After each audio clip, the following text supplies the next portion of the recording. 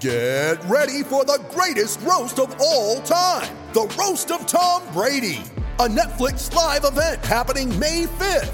Hosted by Kevin Hart, the 7-time world champion gets his cleats held to the fire by famous friends and frenemies on an unforgettable night where everything is fair game. Tune in on May 5th at 5 p.m. Pacific time for the Roast of Tom Brady, live only on Netflix.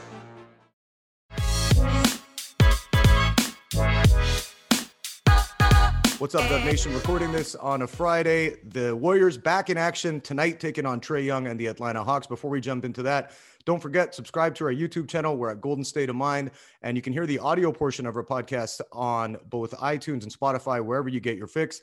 Brady, as you can see, not here today. Didn't hold up his end of the bargain by getting his haircut, so we hit the upgrade button, and we got ESPN's Mark Jones, who also covers does the play-by-play for the Sacramento Kings for NBC Sports California. And Mark, fellow Canadian, how you doing, my man? It's always good to talk to us. Good. I'm excited to chop it up with you a little bit, and always great to talk buckets, talk hoops. Yeah. So you were covering the Kings loss to the Warriors loss to the Kings on Thursday night. No Steph Curry, no Draymond Green, so no surprise that they ended up on the losing end of it. But I do want to ask you this: when you're watching the Warriors play, and obviously you're missing your two best players, so it's difficult for any NBA team. When you're watching them play in that one, what is one thing that stood out to you that you look at and think, this team really needs to improve this aspect if it wants to kind of not even just get into the play-in now because they're in danger of falling out of that, but moving up the standings? Because some people were looking at it and thinking, hey, if they can get up to a 6 seed, guarantee themselves to get in the playoffs. Joe Lacob obviously gets some playoff revenue coming in, depending what happens with the vaccine. But when you're watching the Warriors play, what's the one thing you're looking at and thinking, this team really needs to work on this? Well, it's funny, because I kind of watched them last night, and about midway through the second quarter, my color analyst, Doug Christie, and I kind of looked at each other after Wiggins had his 15-point first quarter and said, you know what, regardless of who the Warriors have on the court, they play the same way. So I'm kind of a glass half full right now on the Warriors as opposed to glass half empty, because the ball movement was there, the player movement was there, the unselfishness offensively was there, and they were getting buckets against Sacramento and running their stuff well. At the defensive end, neither team was really stopping the other one at that point. But when I look at Golden State right now, as I speak to you today, with Wiggins, Wiseman, Oubre, Poole, Lee, those guys starting, or Toscano Anderson last night, it was more a matter of just having your ordnance, your weaponry available, as opposed to any kind of systemic problems or issues. They just didn't have Steph. I mean, they just didn't have Draymond against Sacramento. And that was a big factor in the bottom line at the end of the day with them. When you're talking about, I mean, we're hoping that Steph Curry, we know he's going to miss tonight's game against Atlanta and then probably Monday again as well. When you're looking at the Warriors now, I mean, we're going down to the stretch drive of the season, even with the healthy Steph Curry, they've been floating around 500 all season. Couldn't get on a run, couldn't get in. Now they're on a losing streak for the first time, but they lost 4 in a row. But when you're looking at how they're coming together, do you look at what Steph's doing this year, averaging 29 a game? Is this something that you think that, okay, is it almost a wasted year for them? How do you think they had to react once they found out Clay went down? I know that threw everything for a loop because it was all built towards when he returns. But when you're looking at that, is this almost like a wasted year for a guy like Steph Curry? Yeah, I wouldn't call it a wasted year. I think, when the dust settles and Clay comes back next year, and regardless of who they have, the group of guys, in particular, Wiseman, Wiggins, they've learned at that point how to play with Steph Curry, because the Warriors offense, I think, is a little bit more nuanced than people realize. You saw it early in the season when, some of the new guys didn't really know how to play with Steph, because you got to be able to hold on to that ball an extra beat until he relocates and gets open coming off a pin down or a weak side screen, or pass it a little sooner than you think you need to pass it. So, guys like Wiggins, guys like Oubre, Wiseman, his rookie year, they're all learning how to play with Steph. And I think in the meantime, you've gained that kind of corporate knowledge and that experience with those new guys moving forward. So, sure, Steph wants to win, man. He never wants to be out of the picture in terms of championship contention. His legacy is safe. All that stuff about his legacy being, in jeopardy, I think is trash. That's just, I don't know whose narrative that is or who started that stuff. But, I don't think it's ever a wasted year for him. We've seen him do some phenomenal things this year, that 62-point game. I think anytime that you have your people available and you're trying to win, it's never a wasted year, as opposed to some teams who, we're going to see it now post-trade deadline, they go into the tank. And now I think you let tanking seep into your culture, and that's a loss more than anything. You're mentioning the tanking last season. The Warriors kind of unintentionally, I know they had to go through it just because Steph got hurt in Game 5, and we knew Clay wasn't going to be back because of the torn ACL in Game 6 of the 2019 final. Speaking of the trade deadline, Kelly Oubre Jr., I know some people in terms of the Warriors fans are mixed on him. Like, maybe we should have gotten rid of him because we could have at least gotten an asset. Were you surprised at all that they didn't move him at the deadline? You know what? A guy on an expiring deal like Oubre is always going to be real attractive. There was a lot of activity and conversations about him. But unless, a team was feeling secure about being able to have cap room for him next year and keep him, then you don't want to lose him for nothing after this season. So not really surprised that he wasn't able to be moved. And, Joe Lacob, man, they've shown a willingness to spend. I'm not sure whether Oubre is going to be around next year or not, but I don't think that could say I was actually surprised that he wasn't moved, because, he's a talented player, and Golden State, they would rather win that much more with him than I think lose without him and risk falling out of the picture altogether this year.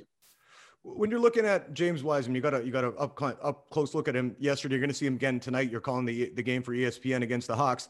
Steve Kerr talked about it after the game yesterday and saying he had a rough outing. He's still learning, and it's about getting games in. He only played 3 games at Memphis in college, so he doesn't have a huge, ton of experience after high school in terms of playing legitimate games like that. What do you think the one thing he has to work on in order for him to reach his all-star potential? You know what? I think it's just him being able to accumulate the requisite experience. Really talented guy. Saw him work out prior to this season in Miami, where I live and where I have another home, and saw him working with his trainer there and against some other European pros. And the thing that really impressed me about him is his competitiveness. You speak to all the Warriors coaches too, and they'll tell you the first thing is that he loves to be coached. He wants to be coached hard. He wants to be great. I think at this point of the process, he's averaging 12 and 6 a game as a rookie on a team that's in playoff contention. It's just a matter of him doing more of what he's already doing. And he's in a great spot. I think if he's in Draymond's pocket the whole time and in Steph's pocket the whole time, he's going to be mentored by 2 of the best in the game. And it's just a matter of him getting more reps. That little part of time going into the All-Star break and coming to the All-Star break where he, missed his COVID tests and was in and out of the lineup and got sat for a while. That's just typical rookie stuff. But he's of what I know about him and being around him a little bit, he's a great kid. I spoke to Penny Hardaway, his collegiate coach, about him. Fantastic kid that wants to be great and has a fantastic motor. And you look at his body. I mean, he already has an NBA type body, big, broad, strong shoulders. He'll fill out between now and next year. When I look at him, having been very close to the Miami Heat during their 4-year stretch where they were in the finals every year, I see Chris Bosh. I mean, a big guy. He's even a bigger, stronger version, I think, of Chris Bosh. But all the skills, the face-up game, the subtleties in his footwork last night against Sacramento. I saw him get the ball. He did one of those old school Jack Sikma reverse pivots, faced up and knocked down a mid-range jump shot. Doug Christie and I looked at each other like, wow, that is a big time move. So you can tell he's being coached and he's being refined game by game. And as we talked about, they're fellow Canadians. So you saw Bosch, when they kept an eye on him when he was coming up, and it took him 2 or 3 seasons to really find his footing. You think you're looking at a similar timeline with Wiseman? Give him about 2-3 years to really start getting to that next, where he's double digits in points, double digits in rebounds.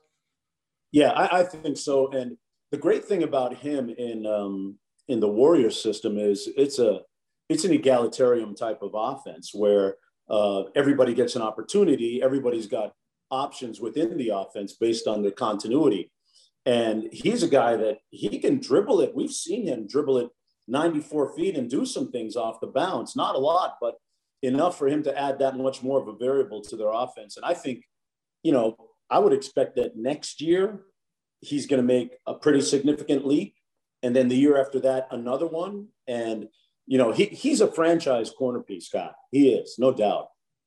I have to ask you this, Mark. I'm going to ask you to put your general manager hat on. We're talking Wiseman, and I look at him as, okay, he's going to be a good player for 10, 15 years. So the Warriors, as they're transitioning out of Steph Curry, Klay Thompson, Draymond Green, all in the 30s now, 3, 4, 5 years down the line, looking at that Minnesota Timberwolves top 3 protected pick for this season, ends up being unprotected in 2022.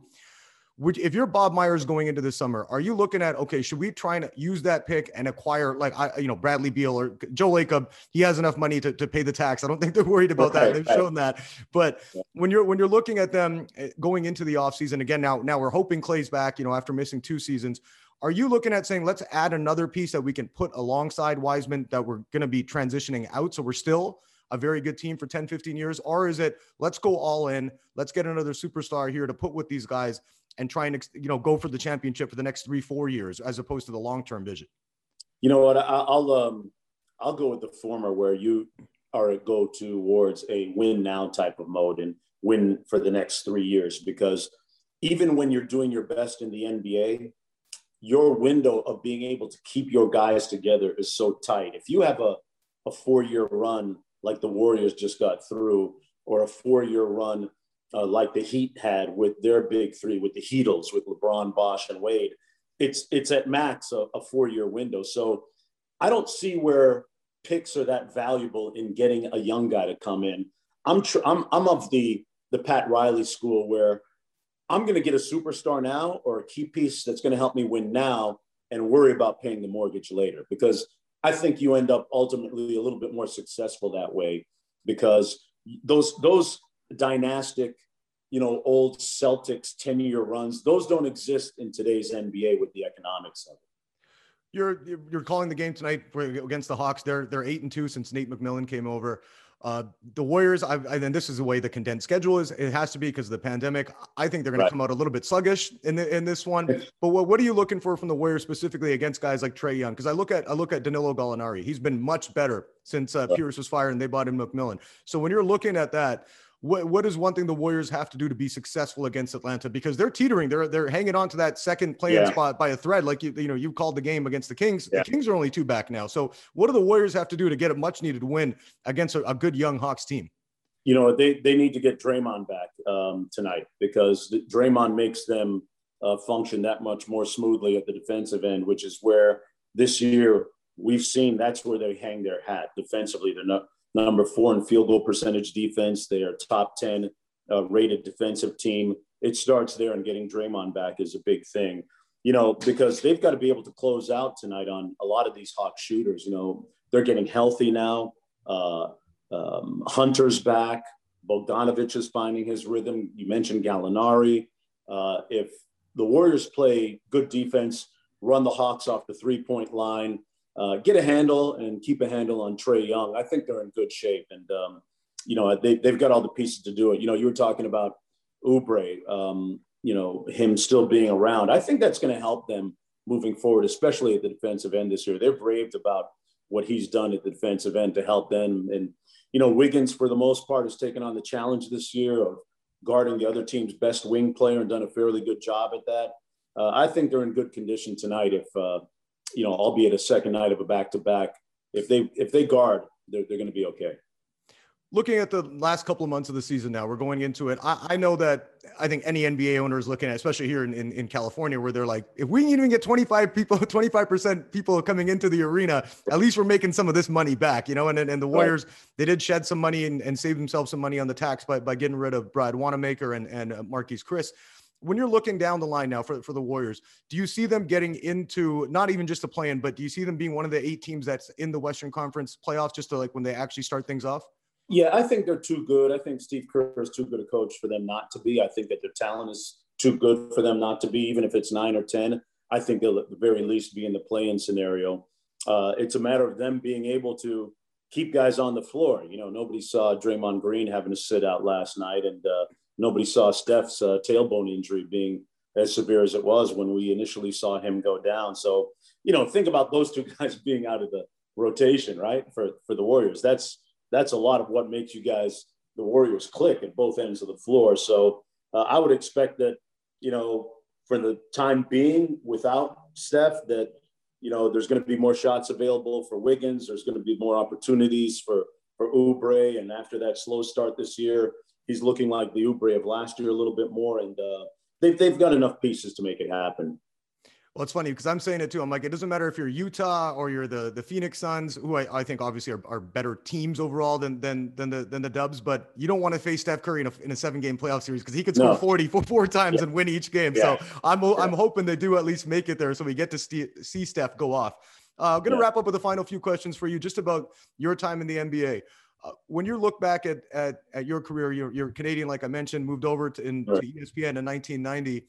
When you look at your life, are you just like, how did this all happen? Like, how do you look back at all this the last 30 years of your career? Yeah. By the grace of God, man, I'm really blessed. I mean, grew up with 2 fantastic parents, my mom and dad, and my older brother and I were always into sports, man. The television was always on sports growing up, whether it was, football, basketball, hockey, any kind of sports that was on TV, we were watching it. To be able to get an opportunity at TSN in Toronto when I first started, working for $35 a shift. I tell young broadcasting students that all the time. It doesn't matter, what you're making when you first start out. Just get in the door, and parlayed that into a reporter's job. One day when one reporter didn't show up, they needed somebody to go down to Maple Leaf Gardens to do interviews. Hey, call Mark Jones. He'll do it.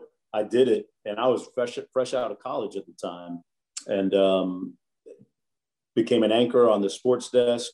Got an agent. Got the ABC ESPN gig in June of 1990, and it's been a fantastic role ever since. It's given me the opportunity to interview world leaders, travel the world a little bit, cover NBA finals, cover diverse things like world track and field championships, world gymnastics championships. I've worked with Carl Lewis. I've worked with Bart Connor in gymnastics. I mean, I've had a fantastic life, man, in sports. What's your most memorable game or event that you've covered over your career? Man, there have been some fantastic ones. I think about being part of the Michael Jordan run, 6 titles, and seeing him just during the playoffs at the old Chicago Stadium. I'll never forget him coming down that old ramp at Chicago Stadium and getting out and seeing him flanked by security people, and going into his locker room stall and just sitting there beside him and being able to spend time like that, because they didn't have all this, not lack of access, but they had a lot more accessibility back then. You walk in the locker room and just talk to guys. So I think about the NBA finals that I've covered. I covered the NBA finals, did play-by-play for ESPN 3D back in 2011 when the Mavericks beat the Heat.